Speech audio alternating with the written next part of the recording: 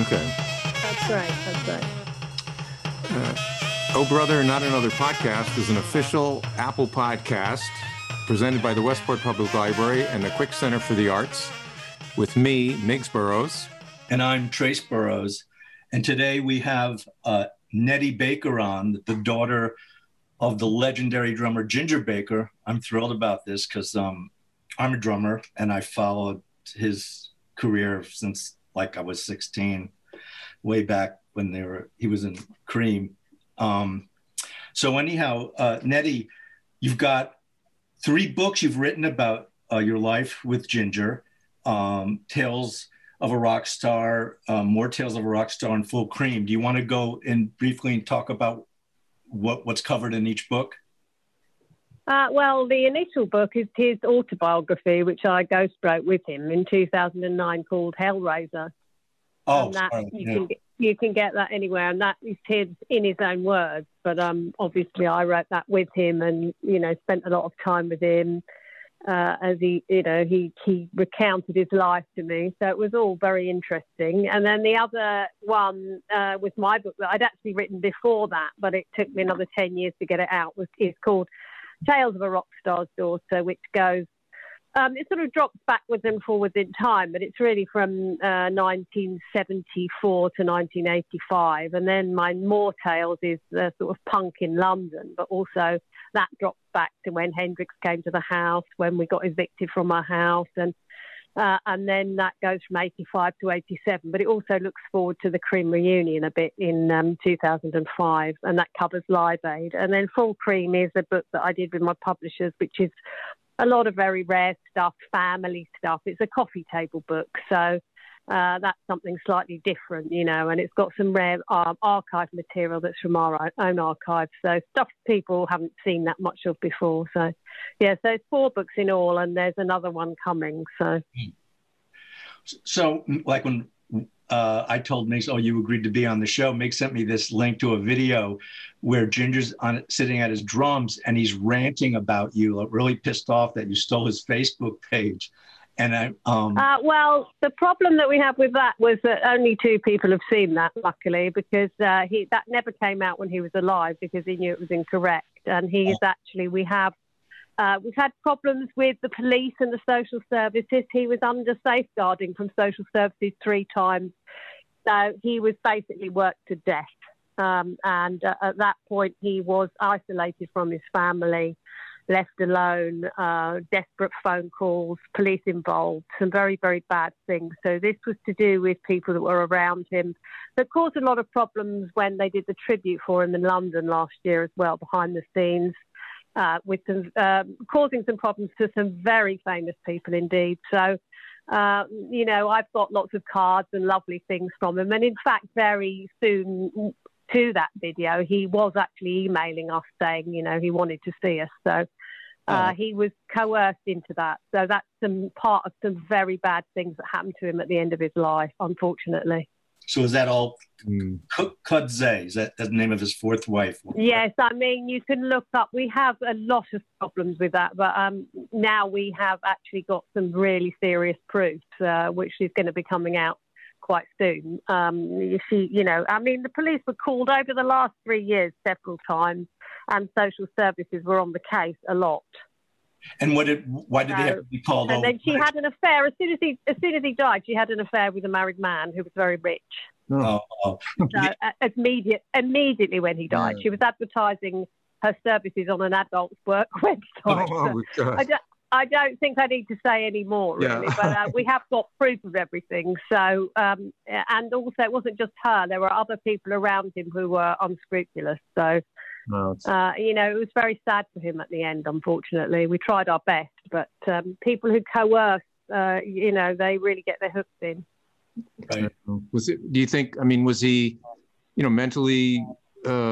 No, he was mentally very weak from 2015. I went with him to the Rock and Roll Fantasy Camp. He performed there in LA. And I went with him. I arranged all that, and we travelled there together. And he was so sick there. We went to Stuart Copeland's house, and Stuart had to call the medics, and they wanted to take him to hospital. And he just kept asking me, "Where am I? Where am I?" No. And because he died with no money, because someone else was obviously taking the money, and they just needed him to keep working while they did no work. They were age 30-something and did no work, and he was nearly 80, and he had to keep going to work to pay the money.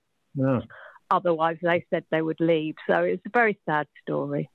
Is that how you lost? You mentioned, losing your mansion. Oh no, the house was lost the first time. I mean, if you read the book, or if you've even seen, the film Beware of Mr. Baker, that's got stuff to say how he lost his money the first time. I mean, he did it twice, and he just left the country. His second wife was a friend of mine who was a year older than me. So, and then he left the country. He'd given power of attorney to an ex-bank robber who took all his money again. So our mortgage on our house, big house, wasn't being paid. So we all ended up in the street. In 1985, we lost the house. Go ahead, Nick. And that's in my third book, More Tales, that tells you about that. And Lemmy's son was staying with us at the time, so he got evicted with us. Are you friends with any of the other Cream? I guess is this band that sticks. Was my when I was growing up. So that's my big band in my head with him.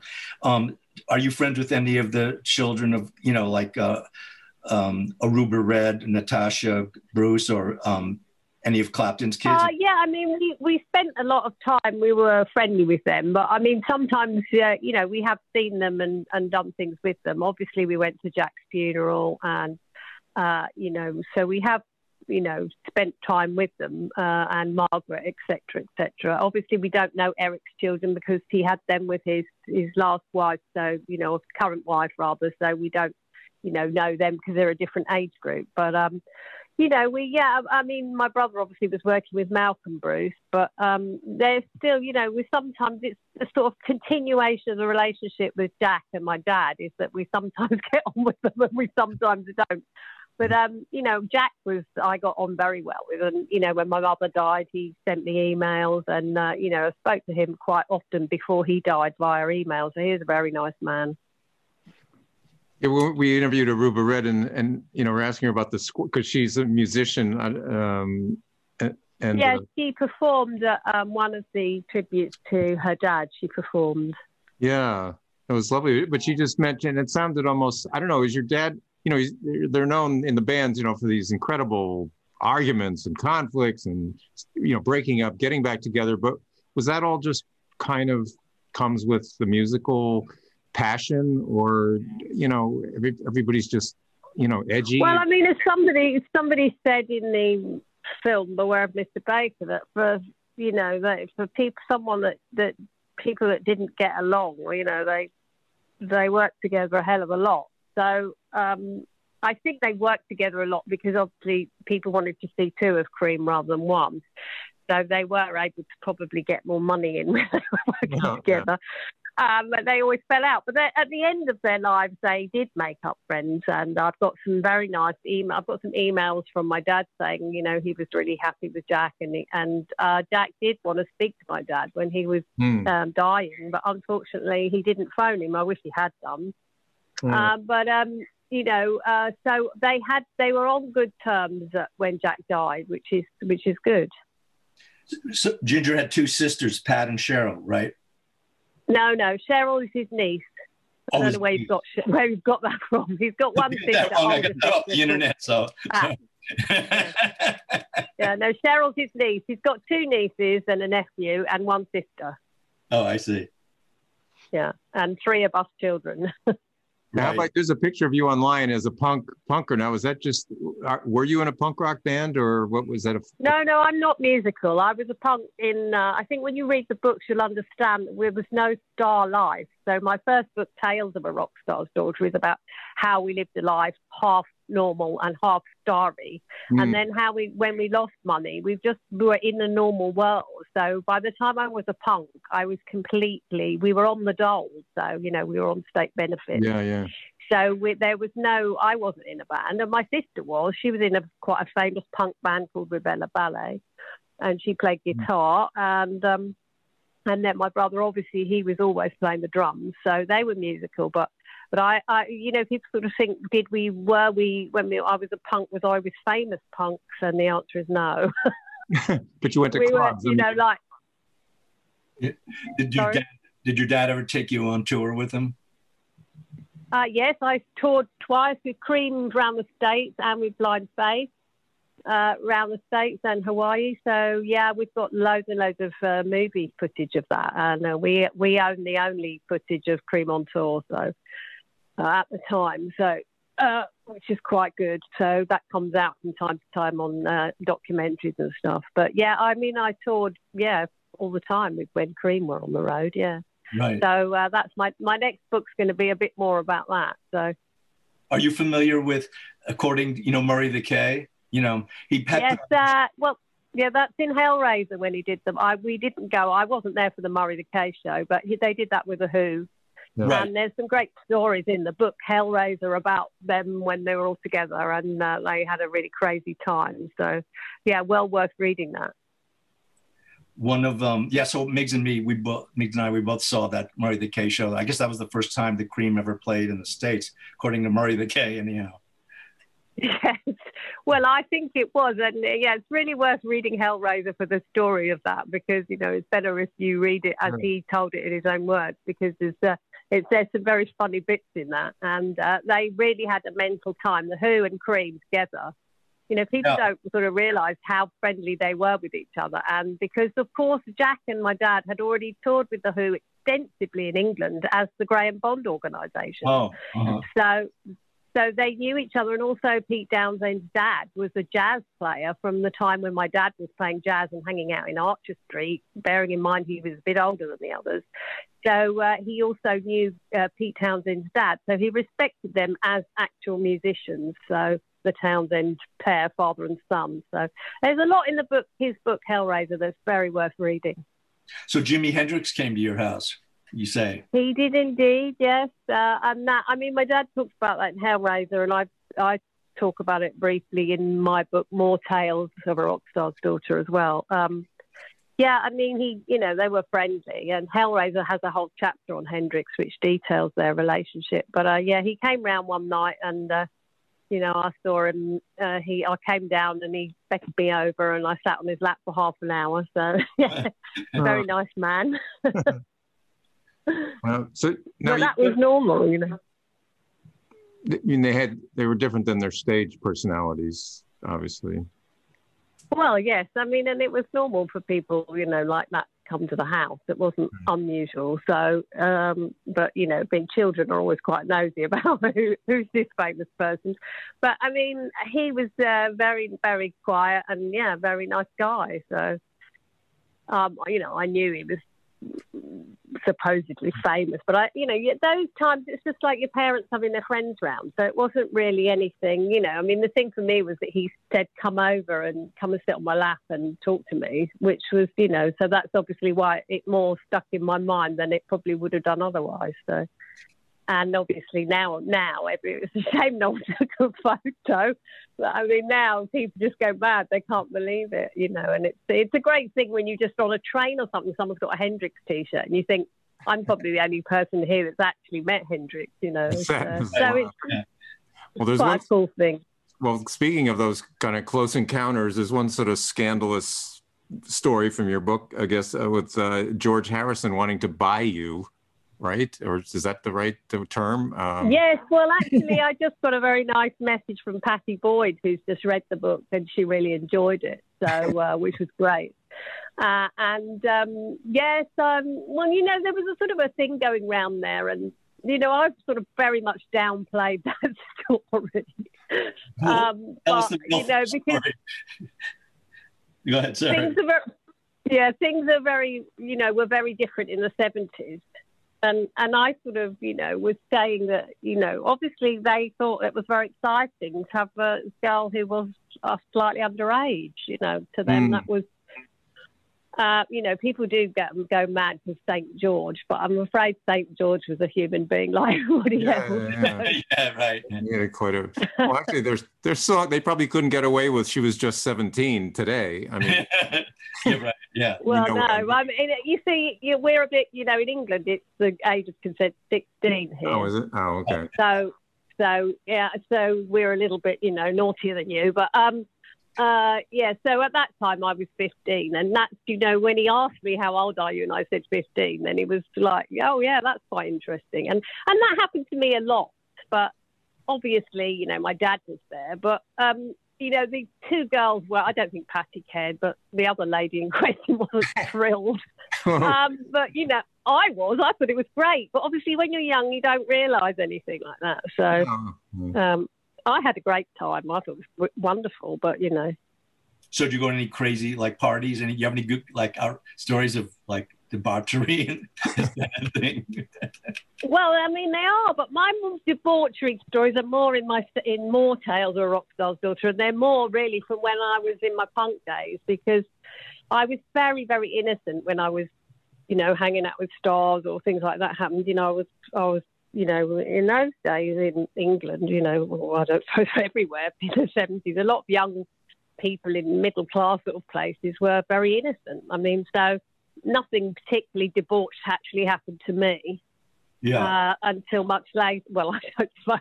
I mean, like, you know, More Tales of a Rock Stars, which is a lot of drugs, really, and punk stuff, and, you know, it's sort of a bit darker. So, yeah, I mean, that's crazy. And there were parties every 5 minutes. But depending on, you know, people that have lived that sort of life at the time, you know, will recognise it. But, yeah, I mean, there are some parties, 70s parties with drug connections. And, you know, mainly most of my books are about parties. People sometimes go, oh, there's too many parties. So if you don't like parties, it's not for you. So what does it mean to be I was in England. We both went to England on our own separate times. I was in England way back in 1965, 66. That was the age of the mods and the rockers. That eventually turned into punks. But so what does it mean to be a punk? You said you're not a musician. So is that just going to clubs and, you know, with spiked hair? No, a punk. No, well, it is the looks, but it's more your attitude, really. I mean, you know, the people there's a film called She's a Punk Rocker UK, which you can find on YouTube. Oh, okay. By some people, this band Rubella Ballet, Zilla Minx, she made the film, and they've toured the States quite recently, and they're going to do She's a Punk Rocker USA as well as their next film. So you can find it online. And I'm in that. I mean, it's a state of mind, really. And I think very much in my two books, Tales of a Rock Star's Daughter and More Tales of a Rock Star's Daughter, I really in detail address that. Even, you know, it's more, it's not just silly. I go into things like, you know, it's an ideology. Some people say, oh, punk died in 77 and that's it. You know, it's not really. It's an ideology that can live and live. So it's quite important as well. So I think it's very important, punk. So, what is the ideology of that? Well, I mean, it's sort of individualism, you know, and it's also to do with, it is individualism, and it's to do with it's no gods, no masters, really. So it's sort of anarchy, but anarchy not in chaos, but anarchy as in, you know, it's like very much a co-op, do it yourself, and don't listen to the establishment, don't tell the truth to the establishment, don't bow to authority, and don't do as you're told. Very much. And, you know, think for yourself, which I think is very important. Don't go with ask a question all the time. Always ask a question. Always find out what the other side of an argument is. So I think, very much that, and being very strong. And it was also, punk was the first time that, you know, women were equal. Mm-hmm. And I go into that quite a lot as well in my books. So, did you have a motorcycle or one of those souped up? No, nothing like that. I mean, it's punk. English punk's very different from what it was in America. I mean, it's very sort of to do with. We were sort of like the Bromley contingent, which was Boy George and Susie Sue. They were before us, but they were very similar. And John Savage writes, you know, that the suburban punks were very much took the idea and changed it slightly. So I've used the quote of his in my second book as well. And he says Bromley, where they came from, and Harrow, where I came from. So it's to do with The Sound of the Suburbs, is another great song by the Members, which is sort of sums it up, really. And we really were suburban punk, sort of, trying to get away from things that were happening at the time, and also the town centres were being knocked down and they were trying to make things more corporate. So for a time, there was a big time of creativity in the mid-'80s. So it's quite interesting, because I could have been a punk at the time, but obviously I wasn't, because I was hanging out with the royal family and people like that. So, unfortunately, I couldn't say that, God save the Queen. So, I came late. I'm a second wave punk, even though I'm the right age to be a first wave punk. Yeah. So with your dad on the road from when you were in the early '60s, whatever, your dad was getting popular and famous on the road. Who was there a disciplinarian at home, or was there anybody to kind of try to tell you the right path? No. There wasn't nobody. No, it wasn't like that. And the books really, really addressed that, I think, quite strongly, how it was very chaotic upbringing. When we started off, even when Cream, we didn't move. Cream split up in November '68. Well, we didn't move out of a maisonette where I shared a bedroom with my parents until the summer of 1968. So we were in a tiny little place. And then I went from a state school to a posh school, which, was this incredible jump. And then the marriage was horrifically violent. And of course, by the time we got to a big house where my dad was, having sex with 10 million groupies every 5 minutes and affairs, and my mother completely came unglued. So the house was like the worst sort of what could happen in in a project house, you lot would understand, that sort of estate. That was happening within a rich house, So it was really horrific. Suicide attempts, drugs, incredible fighting. So, and then I had 2 younger siblings who I sort of had to look after. So, and my dad was very scary. So if he didn't like what you were doing, you would get whacked. Both of them hit us, but not so bad with that. But it was pretty scary. Although when I became a teenager, obviously I became very friendly with my dad and spent, from say 1975 to 1982, we were inseparable. So obviously that Tale of a Rock Star's Daughter covers the time where I did everything with my dad. People used to invite us to things together. So, all the invitations were off too. So, it was. Where'd you get the strength to go through all that chaos and violence? I don't know. No, but what pulled you through? Some people don't get through it. Some people just go over the edge. What do you think got you through all that? I've got no idea. I just think, you're just born with the personality you're born with. When I was very small and my parents were arguing really loudly, it was quite distressing. But I sort of invented another world for myself, really, which was always very optimistic, a fantasy life of, fun and stuff like that. And I think that's how I did it, really. I sort of blocked it out and became resilient, that it didn't affect me too badly. I think it definitely did, because I had a lot of problems at school with, tantrums, and, I've had terrible, I can't have relationships. I'm absolutely hopeless. So, it has had a knock-on effect, but, I've survived to become relatively normal, I suppose. Some people say, when I used to hang out with my parents, in the polo years and that, people used to say, oh, God, you're so sensible compared to your parents. I don't know. And what led you to, have you written other things? You're obviously an accomplished writer. So have you been asked by other, not necessarily celebrities, but anybody to ghostwrite or help, or have you had offers to write biographies for other people? Well, I'd like to do that, but, I have sort of said, I think they should all have had me, because I think I'm a pretty good ghostwriter. Everyone that's read Hellraiser has said, oh, we can hear him speak, and so you can't hear me in it at all. So I think that is a great compliment. But no, I mean, I am writing some other things that they take a while. I've got a few things in the pipeline, and now my publishers have said that they might be interested in a thing that's not music related. So there are a few other things I'd like to do, but writing's quite solitary, and it takes ages. So I mean, I've got, say, 3 things on the go at the moment that will probably get there eventually. And it's good to have as many books out as you can, because it's because you don't hardly make any money unless you. That's why I advertise them all the time. I've kept Hellraiser in print. So eventually, they do sort of boost up. And then hopefully, what I want is someone to think, oh, that would be a good TV series or a TV film or something like that. And I do get people saying that it would. So, you never know your luck, really. So that's, you can't, I've got a normal job where I work in a local bar. So I don't, I'm not rich. So you have to keep as much stuff coming in as you can. So. Yeah, it sounds like a couple of those books would make really great films. Has your publisher ever sent them out to, agents or production companies? And it doesn't work like that. I mean, it's really hard to get. I mean, it's really, really hard. It's really who you know, and you just have to keep going. I mean, it was great. It's like Stuart Copeland. He read my first book and said, it melted his nightstand, which I thought was quite nice of him. He emailed me. Marcella Detroit, she posted up that she absolutely loved it.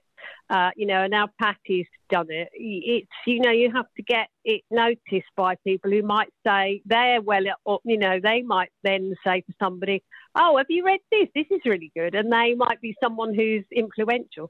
That's the only way. There's no other way of doing it. I mean, it's just not easy. Right.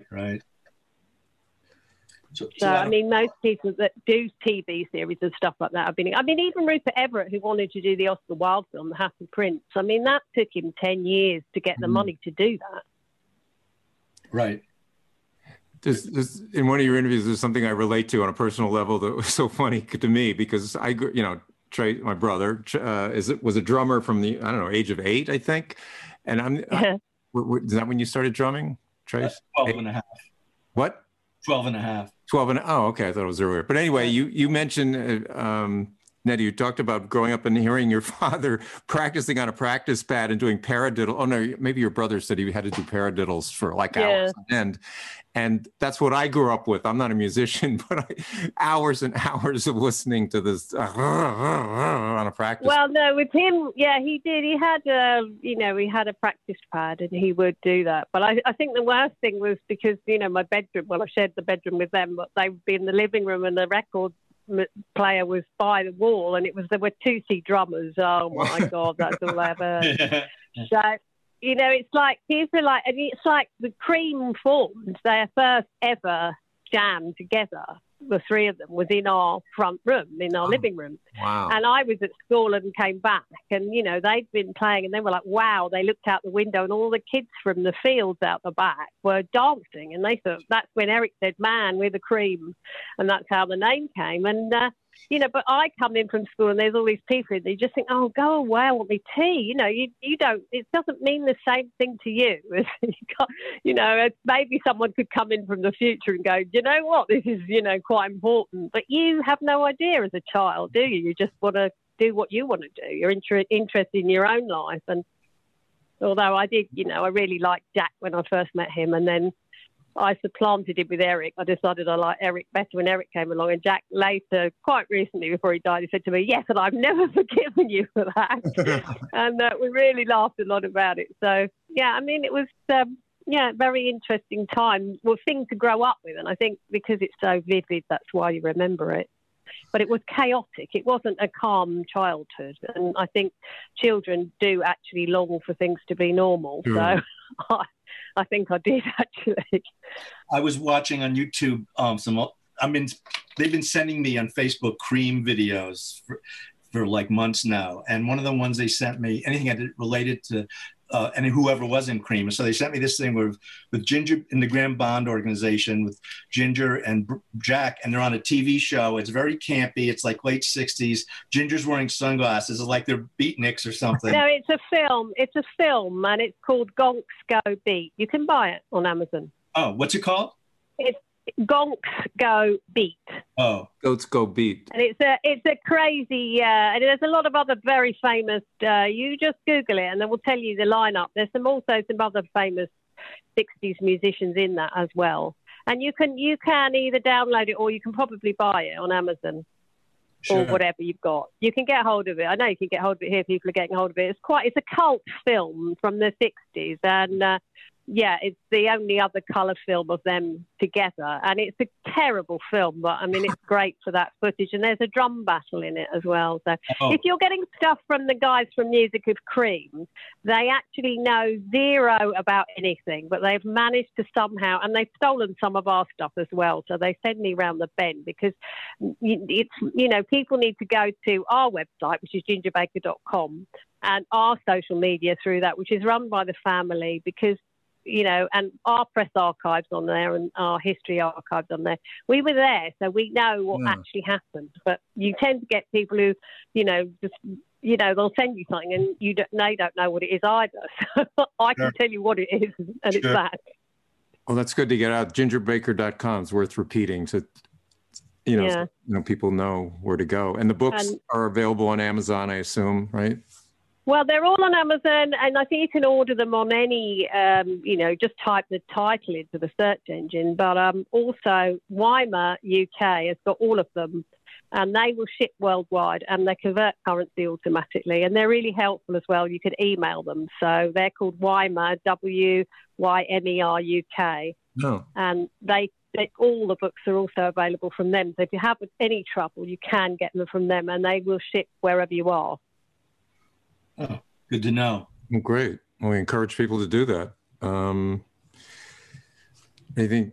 I don't know. I did have one. It's out of context. So, of all the rock musicians out there that your dad played through the decades, did he have any best buddies, pals? Well, I think he says when he did the dedication for his book Hellraiser, obviously was in 2008, and he did mention, the dedication was to people he had lost. So there were people that had already died. And obviously the main, his influences were Art Blakey, Max Roach, Elvin Jones, Phil Seaman, all of whom he became friendly with and worked with, who he really admired. Jimi Hendrix was a close friend. Keith Moon was a close friend. John Bonham, which people don't realise. And I put a thing on my Facebook page recently where John Bonham actually rated my dad very highly, especially with the GBO. So, so in his dedication in Hellraiser, he tells you really who some very close friends were that he lost. I mean, Keith Moon, he was very friendly with him, and he has a good story, some very good stories about him and John Bonham. So, he was close with it. And, of course, Ringo Starr, who's still alive, was a very close friend. And Eric Clapton was his best friend. The two that were there for him at the end was Eric Clapton and Charlie Watts. So they were friends to the end. Well, I'm glad I asked the questions. Yeah. Wow, that's fascinating. Well, thanks for coming. And also the eulogies he got from people like Brian Wilson was amazing. Mick Jagger, Paul McCartney, and people had said, "Oh well, he slagged them off." But I think they knew. You see, the thing is, like English people as well. Also, we've got a thing we call bants, which means we slag each other off, we insult each other, but it means you're being friendly. Sure. So I think my dad knew the Beatles early. I remember he was hanging out with the Beatles when he was in Grand Bomb, so early. 65, 66. So. Right. He knew them all really, really well. Obviously, he was friendly with Brian Jones, and he recommended Charlie Watts for the Stones. So, he was integrally involved with those people, and they all respected him. So I think, he didn't. It was later musicians. I mean, he had a fight with someone from Lords of the New Church and things like that. He didn't like anything. Although he ended up working for John Lydon, but he didn't like punk, but. No. Obviously, the fact he worked with John Lydon helped me, because then I went to a John Lydon gig a couple of years ago, and then I said, who I was, and we got in the dressing room. I was absolutely thrilled. He was so nice. He was so nice. So, I mean, that to me was a big thing. So, and Elton John, the two favourite people that when I met Elton John, I was absolutely thrilled because I'm a big Elton fan. So, slightly different music. Sure. Yeah. Well, thank you again for coming on the show. It was really fascinating. Yeah. You're welcome. I hope I told you some things that, Well, we want to get the word out. That would be helpful. Yeah, and we encourage everyone to go to weimeruk.com, is it? Or Amazon? weimeruk.co.uk, I think it is. Oh, okay.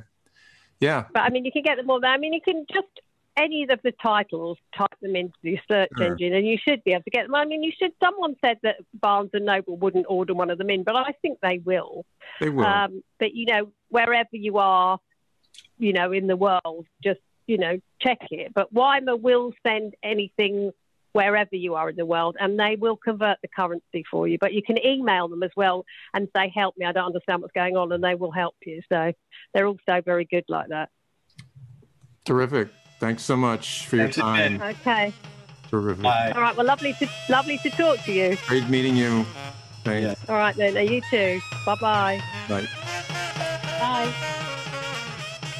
Okay.